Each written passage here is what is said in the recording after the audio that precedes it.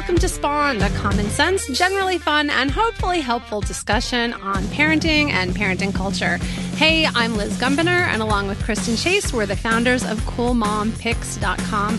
Sadly, Kristen is away from us this week, and I know she will be extra sad to miss this guest because today I get to talk to the one and only Meena Harris about her brand new children's book, Kamala and Maya's Big Idea, and why representation matters in children's books. And I'm really excited to chat with her, so I'll be back with Meena right after this. Today's episode of Spawned is brought to you by Breyers Ice Cream, America's #1 ice cream brand, and their line of treats for those of you eating healthier these days, Breyers Carb Smart. These sweet frozen treats have just 3 to 5 grams net carbs per serving, all under 150 calories. And they are good. You can find them in tubs if you like to keep things simple, or in bars with flavors like peanut butter, caramel swirl, chocolate-covered almond, and more. Plus, their partnership with America's farmers means all carb-smart treats are made with 100% grade A milk and cream. And here's a special offer just for Spawn listeners, and you won't find this anywhere else. Visit Breyers.com/Spawned, and you can download a coupon. It's a decent-sized one, I will tell you that much. And that way you can try Breyers Carb Smart for yourself. You can find it at Target, Kroger, Amazon Pantry, basically all major retailers. Again, that's Breyers.com/Spawned for a downloadable coupon so you can give Breyers Carb Smart treats a try today. So let me tell you a little more about today's incredible guest.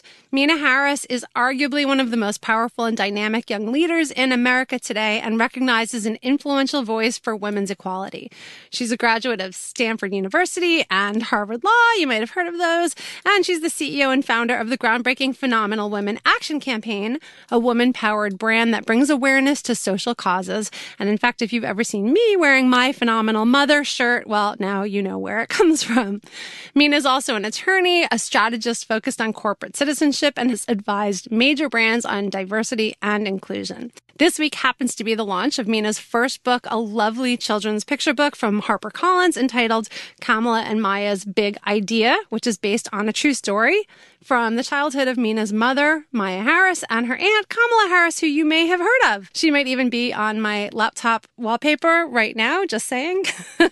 Meena's book has already been praised by Stacey Abrams, Elizabeth Warren, Megan Rapinoe, Soledad O'Brien, and us. It really is wonderful. And on top of all this, Meena is the mom of 2 daughters, and they're living in San Francisco, and we are so happy she spent the time to join us today. Welcome, Meena. Hi, thank you so much for having me. I'm so excited to be here, or be with you. I'm like, we're not here together, but virtually. I'm so excited. Thank you. Yeah, we keep saying that this podcast is like our social life, our actual social life. Yeah. I'm seeing you as much as I'm seeing my own mom these days. So. Oh, man. So true. Gosh, it is a tough time. Yeah. So how are you doing these days? Like, what is it like parenting in San Francisco right now? You know, I think for our kids, they're pretty young still. And so the main disruption for them is just not, going to preschool and, getting to see their classmates and their friends. We've done, virtual like FaceTimes and things like that for them to connect. So that's been good. But yeah, we don't have, like formal homeschooling requirements, which I do not envy and do not understand how parents are surviving right now who have to do that. It sounds like, it's like 3 full-time jobs that we're all, having to do all at once. So they're good. We're lucky to live in a place that has like pretty nice weather most of the time. Our house is surrounded by parks that are open and it's not terrible. So I feel extremely lucky, and we're just taking it day by day, kind of letting some of the structure and schedule go out the window, but that's totally fine. And everybody's, we're fine. It's very much a one day at a time situation. Exactly. We always keep saying we're all in this together, and like we're all making it up as we go along. And if you're finding even a few silver linings, it sounds like you're doing great. Exactly. I mean, I'm somebody who's very kind of type A, overly scheduled, overly planned about everything. It's been a real lesson in just letting go, and like truly taking it day by day. Well, that's a good segue because I want to talk a little bit about your background. So your grandmother was a civil rights activist and a scientist. Your mom, Maya, is a major civil rights lawyer and a public policy expert. And your aunt is the former AG of California and a U.S. senator and a former presidential candidate. And who knows where she'll go, but a rising star in the party. So I can only imagine what your upbringing was like. And I'm hoping you can share just a few of the things about your own childhood that help kind of make you the person you are today, type A and active and community oriented? Because honestly, not everybody takes after their parents. For sure. Yeah. I mean, now for me as a parent myself, I have such appreciation for how I grew up and how formative that was for me. And I think all the time about we're living in different circumstances and times, but how do I really pass it on to my own daughters? But growing up for me, I was surrounded by these incredible, powerful women. It was sort of like all women. I joke that it's like the opening scene of the Wonder Woman movie where they're like on this all female sovereign island nation. They're that's like the best part of the movie, the Amazon stuff. And that's like what my worldview was. It was my mom, my grandma, and my aunt. And I did not know about men and leadership. And it was just like all women running things and doing things. And it was incredibly important for me to see that and to see women doing good in the world and to see them leading. It was a huge source of pride for me. And again, especially now as a mom myself. But as well, and this all kind of goes back to my grandmother. Kamala describes the way that they grew up with her as like being surrounded by adults who were marching and shouting for this thing called justice is the way that she talks about it. My experience, of course, was a little bit different in that I didn't grow up in the 60s, but it felt like that in the sense that it was just all around me all the time. And part of that was dinner table conversations about social justice or whatever was, happening in the world at that moment from the perspective of social justice. It was my grandmother taking me to the grocery store and telling me why we weren't allowed to eat grapes because we were boycotting grapes, right? I mean, she was such a great example of everyday activism and, waking up every day with a commitment to do good and to do her part. And that was very much the values that I was raised around. I think it's probably a little bit more intense or like aggressive for the average person where it did feel sort of just like nonstop around me, all the time. But my biggest learning from that is that it has to be continuous, right? It doesn't necessarily have to be every single day at your dinner table. I mean, we're all exhausted and juggling a million things, but you do as a parent have to, decide like I'm going to commit to raising my kids in this way. I'm going to commit to talking to them about issues in this way and exposing them to issues in this way and show them through action, right? What it means to do your part, what it means to give a damn. As I said, I think about that every day in my own parenting. And I feel so, so lucky that I grew up in that household and I'm trying to figure, we're all figuring it out, but how can I emulate that? How can I pass it on to my own daughters? You're doing a lot. I mean, you do so much. I knew how much you were doing. And then I read your bio and realized you were doing even more than that.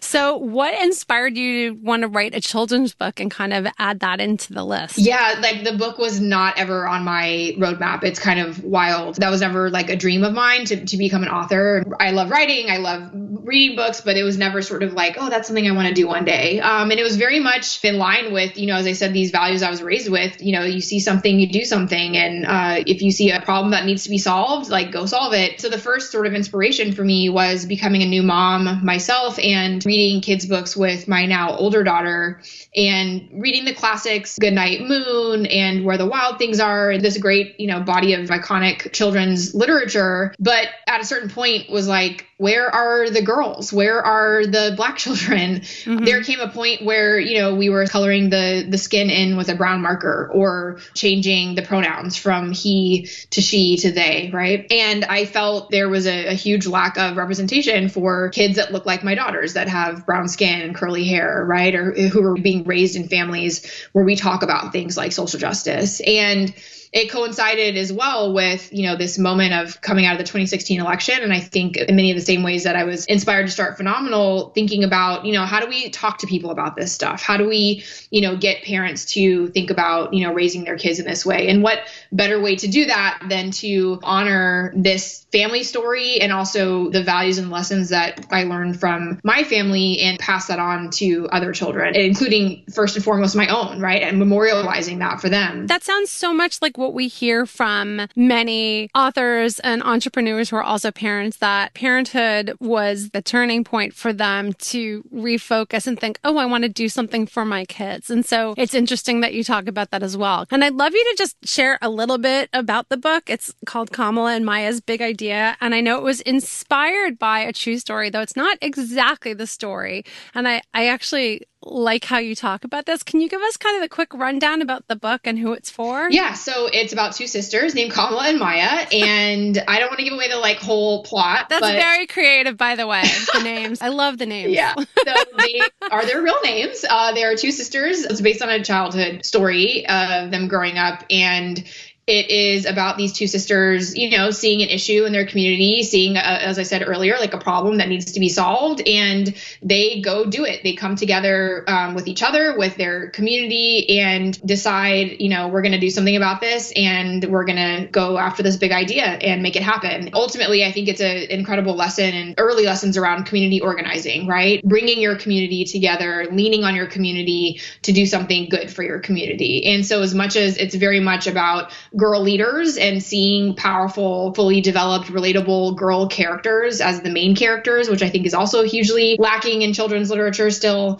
It's also about community and making positive change in your community wherever you can, however you can, right? It's about the fact that all of us have a role to play, no matter how small. And in the case of this book, it's literally in their backyard, in the courtyard of their apartment complex is where they decide they want to see change. And I think it's something that we can all take away, right? That there's something that each of us can contribute. We can't do everything, but everyone can do something. And right now, in this moment that we're in, it's just do anything, right? And I think it's even more potentially relevant for parents in this moment with the pandemic, where not only are we, seeing incredible acts of humanity and people just doing good, but also that the small acts really matter and really make a difference, whether it's going grocery shopping for an elderly neighbor or making a mask for a frontline worker. So they come together and they persevere in the face of no, of adults telling them, it can't be done. You're too small, you're too young, it's too expensive, and they figure it out. It's such a great story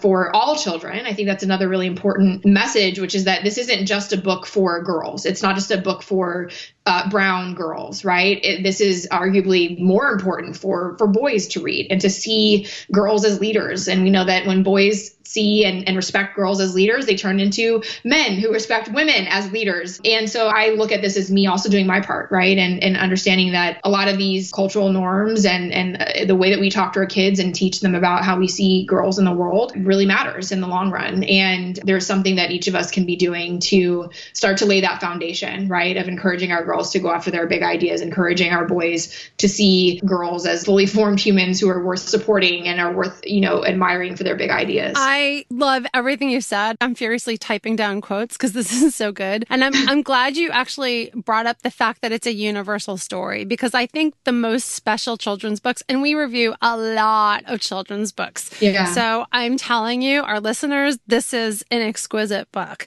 And the illustrations from Ana Ramirez Gonzalez are they're so cheerful and wonderful. I just find the book really inspiring. I think it's going to allow parents to do what really good children's literature does, which is allow you to ask each other questions and open up more discussions and talk more about it. And even though it's really about the power of organizing and doing things for your community, I'm glad you brought up that one line, because this line, it punched me in the gut when you wrote, no one could do everything, but everyone can do something. Right. I thought that was really special. I think sometimes we think we can't do enough, or the problems in front of us seem so overwhelming that we don't know where to start. For kids, it's not always about the big issues like building a playground in your community or working towards social justice. Sometimes it's I want to make pancakes and I don't know how to do it. And, teaching kids that you just start with one step, everyone can take one step. I was so grateful for that reminder, and that line really stood out to me as something I've always tried to talk to my kids about. I think, again, with a universal theme like this,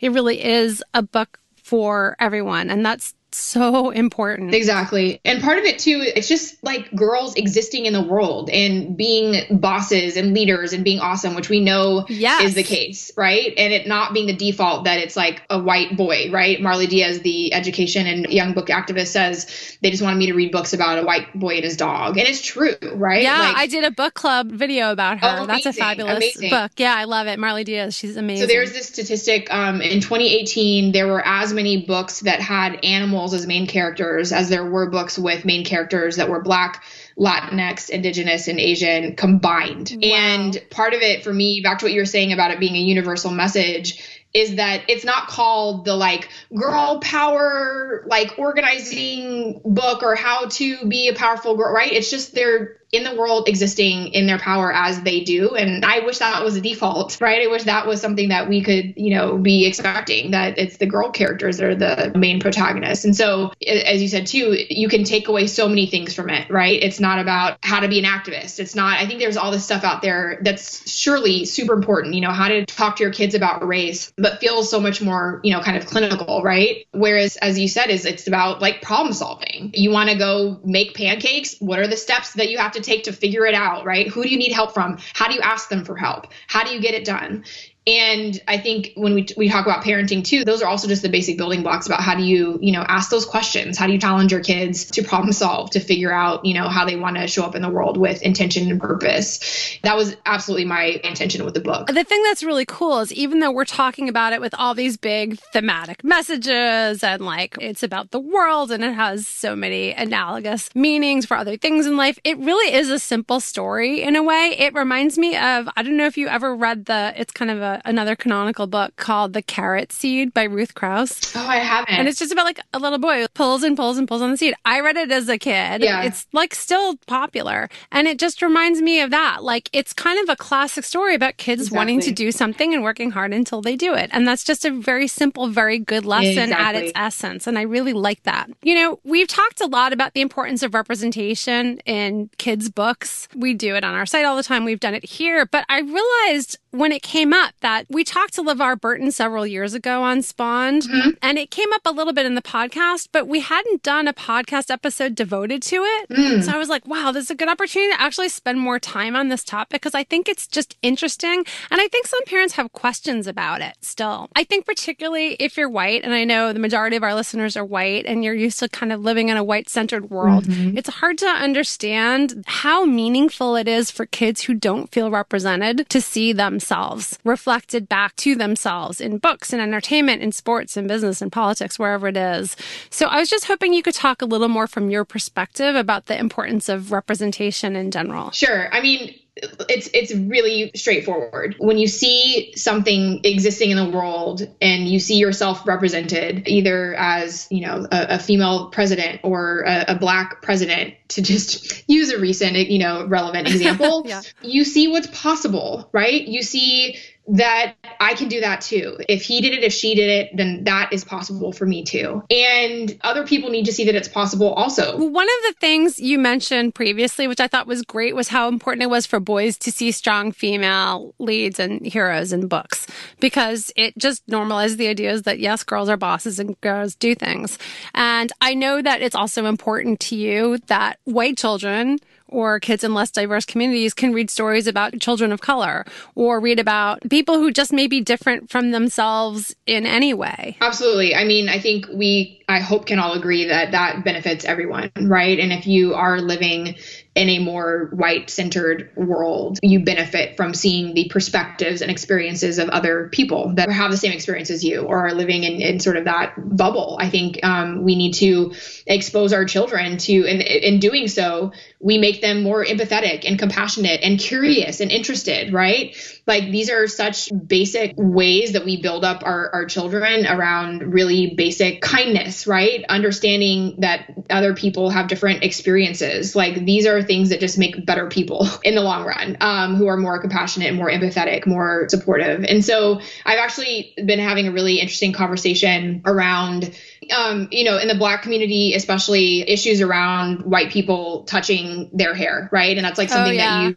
should not do, right? No. Like, I think baseline, hopefully most people know that. However, a lot of people do not know that. I just had a very interesting conversation with adults. The person was white and they had a colleague who had just come back from the hair salon and had their hair braided, and they reached out and touched their hair. And they said, they were very kind to me to say, don't do that. And I'm going to explain to you why, and really broke it down for them and how they were grateful for that experience, that they, had it as an adult, right? It wasn't taught to them by their parents. And so we know that happens still. And at the same time, you have incredible authors like Nancy Red, who just released a book called Bedtime Bonnet. You have Matthew Cherry, who just released an incredible, I guess it's not just, it's a couple years ago, Hair Love. I love Matthew Cherry. We supported him going back to when he had a Kickstarter for this little animation short that he was trying to get funded, and then Oscar later. Yeah, love it. Amazing. So you guys were, early with that. But my guess is that when people look at Hair Love or they look at Bedtime Bonnet, that those types of books in particular, they think, oh, that's not for us, right? My kids don't have hair like that, so it's not a book for us to read. And I would actually push back against that and say, what if you read them those books and taught them about boundaries and about how we shouldn't touch other people's hair, right? Out of curiosity. And so you can use books like that show them through such positive, wonderful storytelling, the experiences of different people and different hair textures, right? And learning about other people, but then also talk about how we need to respect people's boundaries and how people, maybe if you have different hair, it's, we shouldn't necessarily just reach out and touch their hair. And that's a very basic lesson we teach to kids anyway. We talk about other people not touching your bodies or your private parts, or not touching you without consent, and who can and can't touch you. And, it's not a complex lesson for a kid. I think it actually plays right into lessons we're already trying to teach our kids about respect and boundaries and bodily autonomy. And it's not a hard concept. It seems like it's a harder concept for adults to grasp. Absolutely. And I mean, that's the part that it's funny. I wrote this kids book and I'm like, I actually say a lot of this stuff to adults all the time. It really is basic stuff, but we need the reminders. And as I said before, it's also about showing up with that continuous commitment, deciding I'm going to go buy that book. I'm going to, read it to them. And then I'm going to have a conversation with them about, boundaries and people not respecting those boundaries because their hair is different, right? Like there are ways that you can break this down for children through this wonderful children's literature. And I use those as examples because I think they're the most extreme examples of somebody deciding like, that's not for me, right? Mm-hmm. Because my hair is not like that. And it's clearly a book that is geared towards Black children and Black hair. And I would challenge that. And I think likewise with my book, it's the same thing. It's not a book just for girls or for children of color, right? I would argue maybe that it's even more important for white children to read this. And we know the power of that. I've become really interested in understanding,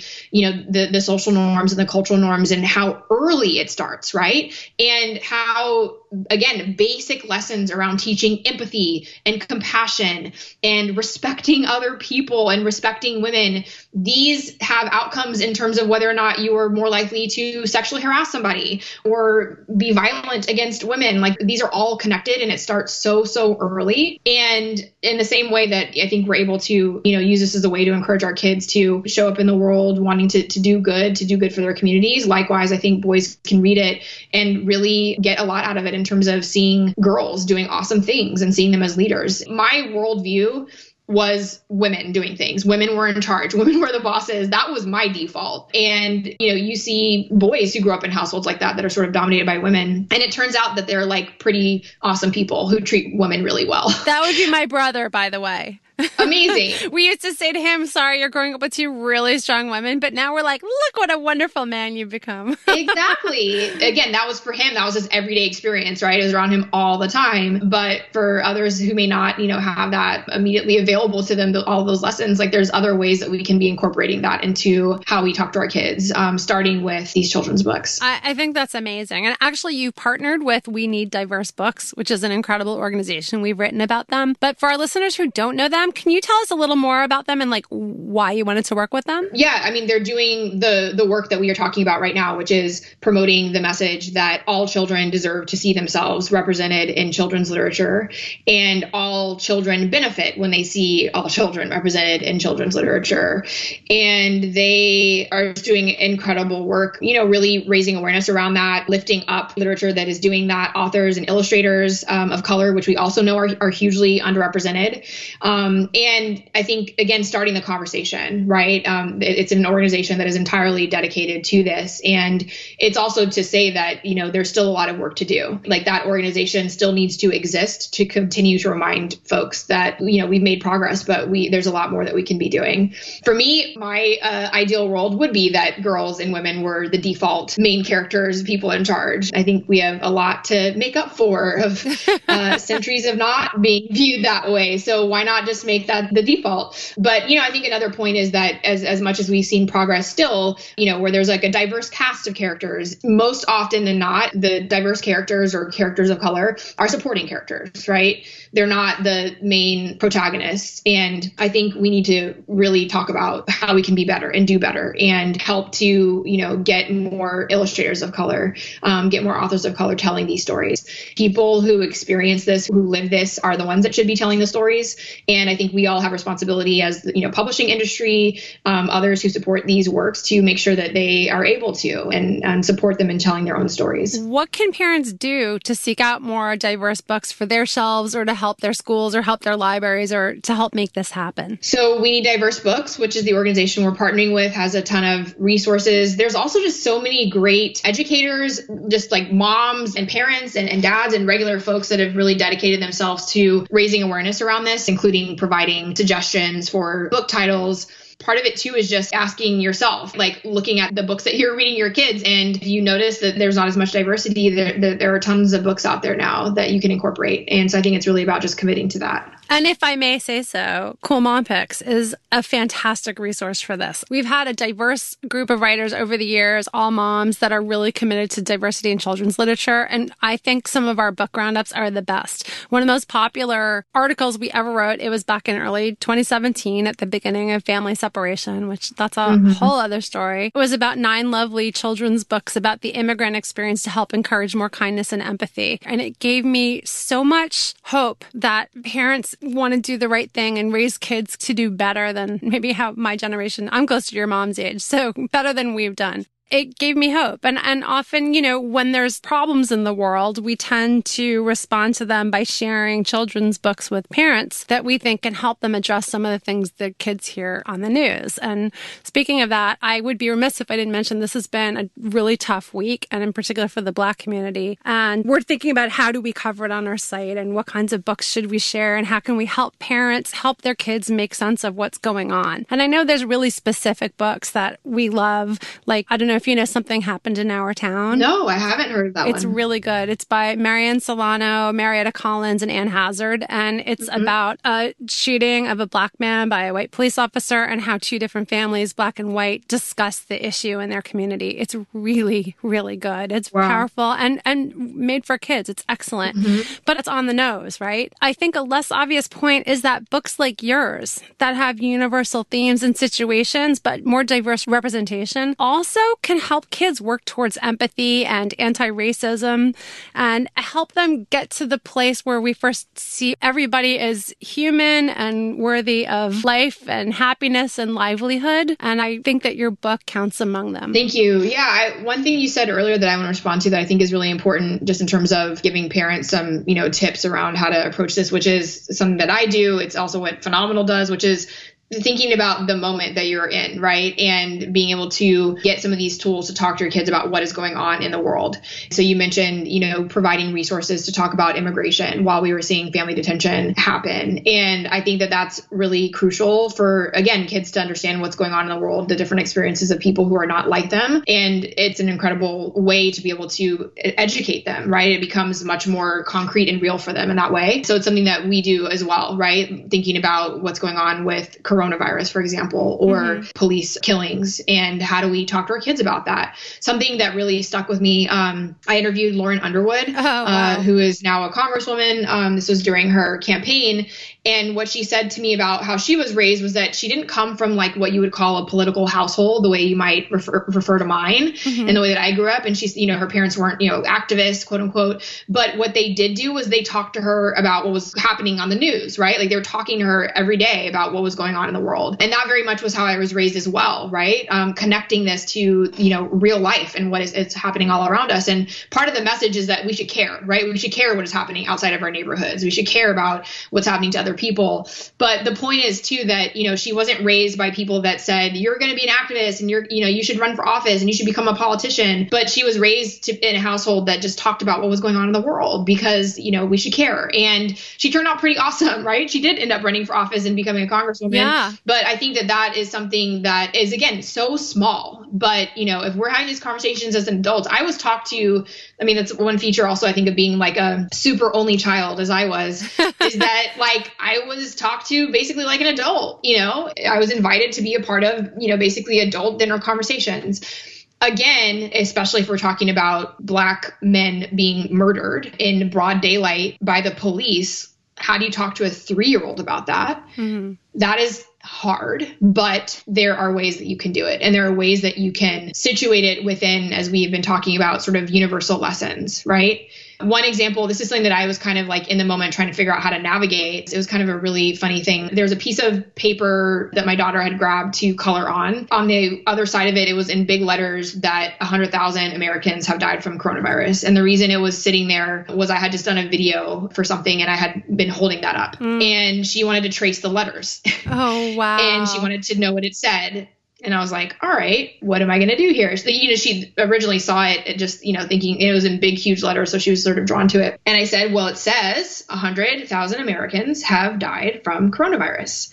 And she said, died? And so then I was like, wow, I guess I'm gonna have to have this conversation because I didn't want to lie to her and say, you know, oh, it says happy birthday, or like, I'm not going to do that. You know, this was just kind of figuring it out as I was going along. And what I decided in that moment, I started off by saying, this is a very complex topic and I want to have a long conversation with you. So this is just the beginning of our conversation. Let's just start the conversation, but I want to keep talking about this, right? And I decided that I wanted to use it to teach her gratitude and to recognize that she is privileged. And she knows about coronavirus. Sorry, let me step back and say that. Like, she knows that, right? Like, why we are sheltering in place, why we are at home, why we, you know, are not living our lives as normal, that we need to wash our hands and protect ourselves, and that it's a virus that'll make you sick. Mm-hmm. And what I said was, you know, there are people who did everything that they could to protect themselves, just like Daddy and I are teaching you to wash your hands.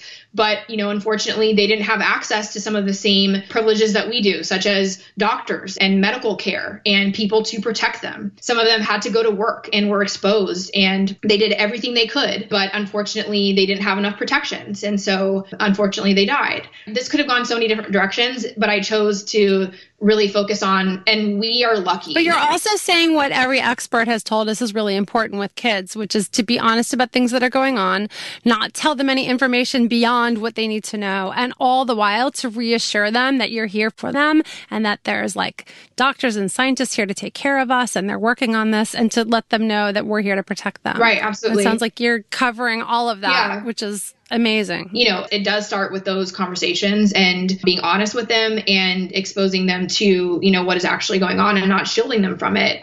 To be really honest with you, I haven't read a lot of that, like medical guidance or, you know, guidance on how to talk to your kids about this stuff. I've just been I have a few podcast episodes I can send you. All right. Well, I should listen to them because, you know, we're now in it. It's, you know, everybody's busy, right? I'm just sort of like, oh my God, okay, I guess I have to figure this out in the moment. That's right now. There have been other instances similarly, you know, especially since Trump was elected. One in particular that was kind of funny, which is, you know, we get the New Yorker, and often there are cartoons. I mean, there's always a cartoon on the cover, and often it's Donald Trump. And she was like, this is my older one, was like, maybe not even 2. And she said, who is that? And I said, it's Donald Trump. And Nick, my partner, kind of came running in like, whoa, what's going on? Like, are we really going to do this? And I was like, yeah, we are. Yes, I'm going to talk to my, you know, 1.5-year-old about Donald Trump. And again, I wasn't like, you know, giving her a lesson on like authoritarianism and like dictators, although we should probably start doing that soon. She's almost 4. Why not now?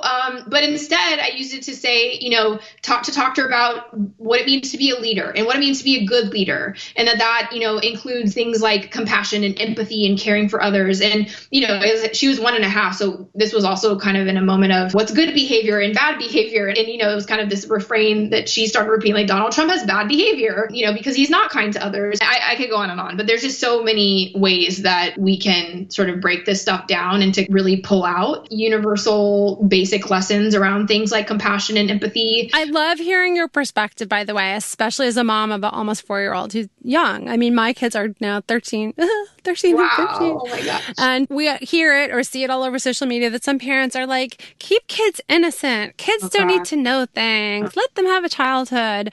And I always thought it came from a really intense place of privilege that you don't have to have these conversations with your kids. Totally. And I think you remind us that there's other ways to do it, other ways to look at it, and it doesn't necessarily ruin your kids. Sometimes it raises the next Mina Harris. And I think it's wonderful. You. And I think you're an amazing, thoughtful, and caring mom. And I could talk to you for like another hour, but let me ask you just one more question, because I just love hearing about how you're parenting your kids based on how you were parenting. What's your greatest hope for your own girls? I mean, my greatest hope is that they can do anything they want and they won't have to experience sexism and racism and any of these other challenges and barriers. But part of what I think about in terms of my parenting is I want to be real with my kids about what they have to do in order to succeed in the world and to achieve in the world, which is to say that it's going to be hard and you're going to have to work really hard. You're going to have to, in my family, as in a lot of, I think, Black families, we say you have to work twice as hard to achieve half as much sometimes. So I really think about, how do I raise them in a way that is hopeful and reminds them that they can do anything. I was taught that you can do anything, you can be anything, but it's going to take a lot of hard work. And you can never give up. You can't take anything for granted. You can't cut corners. Nothing will be handed to you. And that's exactly what my grandmother and my mother told me every single day. And part of what I think about with the book is I've seen this quote from someone, I saw it on like Instagram one day, where it was like, the amazing thing about girl power is that it turns into women power. And I was like, that's cute. Yes. But also I'm like, girl power in the way that we talk about it, like actually just turns into women's inequality, right? Like it doesn't just happen that way. How can we be real with our children about that they are going to experience challenges and prepare them, right? Like that is what this book is about. How do you prepare your kids to solve problems, to see problems and decide I can do something about that and I'm going to do something about that. Kamala talks about this a lot with my grandmother. They would come home from school, complaining about something. And my grandmother would say, well, what are you going to do about it? Oh my God. And I don't want to make her seem totally like cold, but there was some tough love in my household. Like, okay, so I have to share a story. One of the things that extraordinary athletes in particular have in common, or dancers or performers, but in particular athletes, is that their parents always said, I love watching you play. That was a unifying message of support that they all received. And that's one thing they all had in common. And so now parents know how to say, I love watching you play. Not just like, you scored really well or you were really fast today, but I love watching you play. When I had the privilege of meeting Chelsea Clinton a few years ago before the last election, my daughter asked her a question. I think she was 12 at the time. And she asked her, what was your childhood like that you became who you are now and doing all this good stuff in the world? And she told the story about how every morning she would go downstairs to breakfast and she was asked to read the paper, because we read the papers back then. And her parents every morning would ask her over breakfast, well, what's one thing that you saw in the newspaper that stood out to you? And she'd say, well, I'm really upset because birds are dying because they're choking on the plastic rings that hold the soda cans together.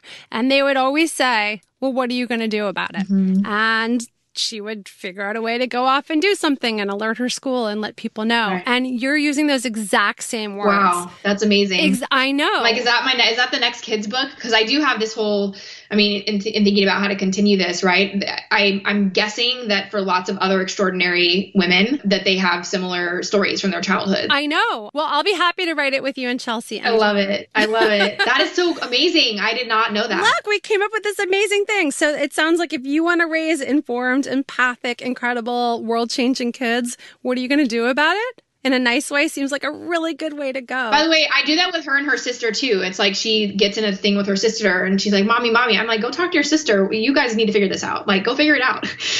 Sometimes I need to intervene, but I think, as you have said this whole time, this is like really basic stuff, right? How do we raise independent kids? How do we raise kids who are thinking for themselves, who, again, have that encouragement that they can do anything, but also that it is expected of them that they will figure out how to go do that thing. Thank you for that Chelsea story. That's super cool. Yeah. Well, now you two can get together and compare notes. Exactly. So I'll step out at this point. I'm not in that range. Oh, wait. I just have to ask you. Of course, I have to ask you. So is your Aunt Kamala like absolutely as cool as she seems? She is. She absolutely is. I would actually say she's even more cool and amazing than people may be able to see. Growing up, it really felt like my household was like social justice, food, and laughter. Like, that's how I would just describe my family. And she embodies that. She's funny. She loves to cook. She loves cooking for people. And there's a real sort of caretaker in her. And she also, doesn't take no shit and is out there doing the work and fighting for folks. So she and my mom, of course, it's amazing to see, how they are also caring for the legacy that, my grandmother created for all of us. I think that's beautiful. It reminds me a little of my family, but because we're Jewish, it was social justice, food, and kvetching. Oh, amazing. I love it. That's so good. So Mina, tell us where else we can find you on social media, and so we can learn more about everything you're doing right now. Yeah, so I feel like each of them has kind of a different voice. So if you want to really see some political content and me cursing a lot, Twitter is Mina Harris and Instagram is at Mina. The most important plug is for the book, which you can find at phenomenalgirl.com. One thing I want to plug especially is that we have a campaign to support local independent bookstores. And we have now Hooray! over 25 indie bookstore partners. We launched this campaign before the pandemic, knowing what, vital institutions bookstores are for our communities. And now with the pandemic, it couldn't be more important, as many of them are, depending on all of us to pre-order and online order to, literally stay in business. I'm so happy to hear that. In fact, we know a lot of people like to shop at Amazon, and it's convenient and it's inexpensive, but on our site, we have evolved a lot more to supporting indie-bound and local independent bookstores and libraries because they're so important to our communities. Amazing. Yeah, so super important. And we have a pre-order campaign that ends when the book launches on June 2nd. And after June 2nd, we're going to have another fun little promotion that I'm not going to give away. It involves a giveaway. And by the way, phenomenalwoman.us is how I first found you, and really cool merch, you guys. So check it out. There's great stuff on there. Mina, you're amazing. So listen, you're going to stick around for our cool picks of the week? Yes. Great. We'll be back with that right after this. I am so excited to welcome back our sponsor, Breyers Ice Cream, right in time for the lovely humidity that's rolled into New York. Yay, June. You probably know Breyers is America's #1 ice cream brand. Those giant tubs you keep in the freezer, or if you're like Kristen, that you kind of hide from the kids in sneaky ways so they can't find them. But now they have a new line of treats that are so perfect for this time of year, especially if you're eating a little healthier these days like I am. Breyers Carb Smart. It's a line of sweet frozen treats with just 3 to 5 grams of net carbs per serving, all under 150 calories. They even count as a good source of fiber. And as I've said before on Spawned, they are good. For real. I can show you the empty boxes in our recycling right now because my kids have eaten them all. And like my daughter says, she thinks they're the best fudgesicles she's ever had. And that is saying something because my kids are kind of like, the frozen treat on a stick connoisseurs. Breyers Carb Smart doesn't just come on sticks, which I kind of like this time of year. There's caramel swirl, chocolate covered almond, vanilla, peanut butter, but you can also get them in tubs. So if you want to do DIY Sunday night to make the night fun for the kids, that's a great way to do it. Also, I really like that they've partnered with American farmers, so all their Carb Smart treats are made with 100% grade A milk and cream, which is something really important to us. Go farmers. And here's a special offer just for Spawn listeners. You will not find this anywhere else. Visit Breyers.com/spawned and you can download a nice big coupon so you can try them out for yourself. Breyers Carb Smart are available at all major retailers from Target to Kroger to Amazon Pantry. Basically, wherever you shop, you'll probably find it. I've even found them in my own CVS. That's Breyers.com/spawned for a downloadable coupon so you can give Breyers Carb Smart treats a try today. And now it's time for Cool Picks of the Week! Cool Picks of the Week! And Mina, you are our guest. You get to go first. My cool pick of the week is roasting a whole chicken. And Ooh. This may sound like really basic, but for me, it has been a big deal in part because I had never done it before. And there was like so much buildup to just like finally doing it. It felt like such a big, moment. And I thought there was so much more sort of involved and there was going to be sort of a big production. And it's super easy. Like it's so easy. It's so gratifying to roast a whole chicken by yourself and then to eat it is also amazing, obviously. And then I've now started making chicken stock with the chicken. So it's this whole, cooking has been very... It was your gateway chicken, wasn't exactly. it? I'm like, am I a homesteader now? Like, I'm just like living off of my, next I need to like actually get some chickens so I can be a full on homesteader. But did you use a particular recipe or yes, like a website for advice? I'm going to get in trouble with Kamala right now, actually. So she's amazing at cooking, as I think a lot of people know. Yeah. The best roast chicken I had ever had in my entire life was one that she made. It was like a very special moment I will never forget. And after I roasted my chicken, I was like, I've never had chicken this good except for hers. I'm like, I think maybe mine might be better. So that was... You need to have a cook-off. I know we do, right? Reunion. She has a whole thing about roasting a chicken and how like you don't need a lot of stuff and there's like a really simple way to do it. So I'm giving her credit for being like the original person to guide me through this. I need to make sure I do that.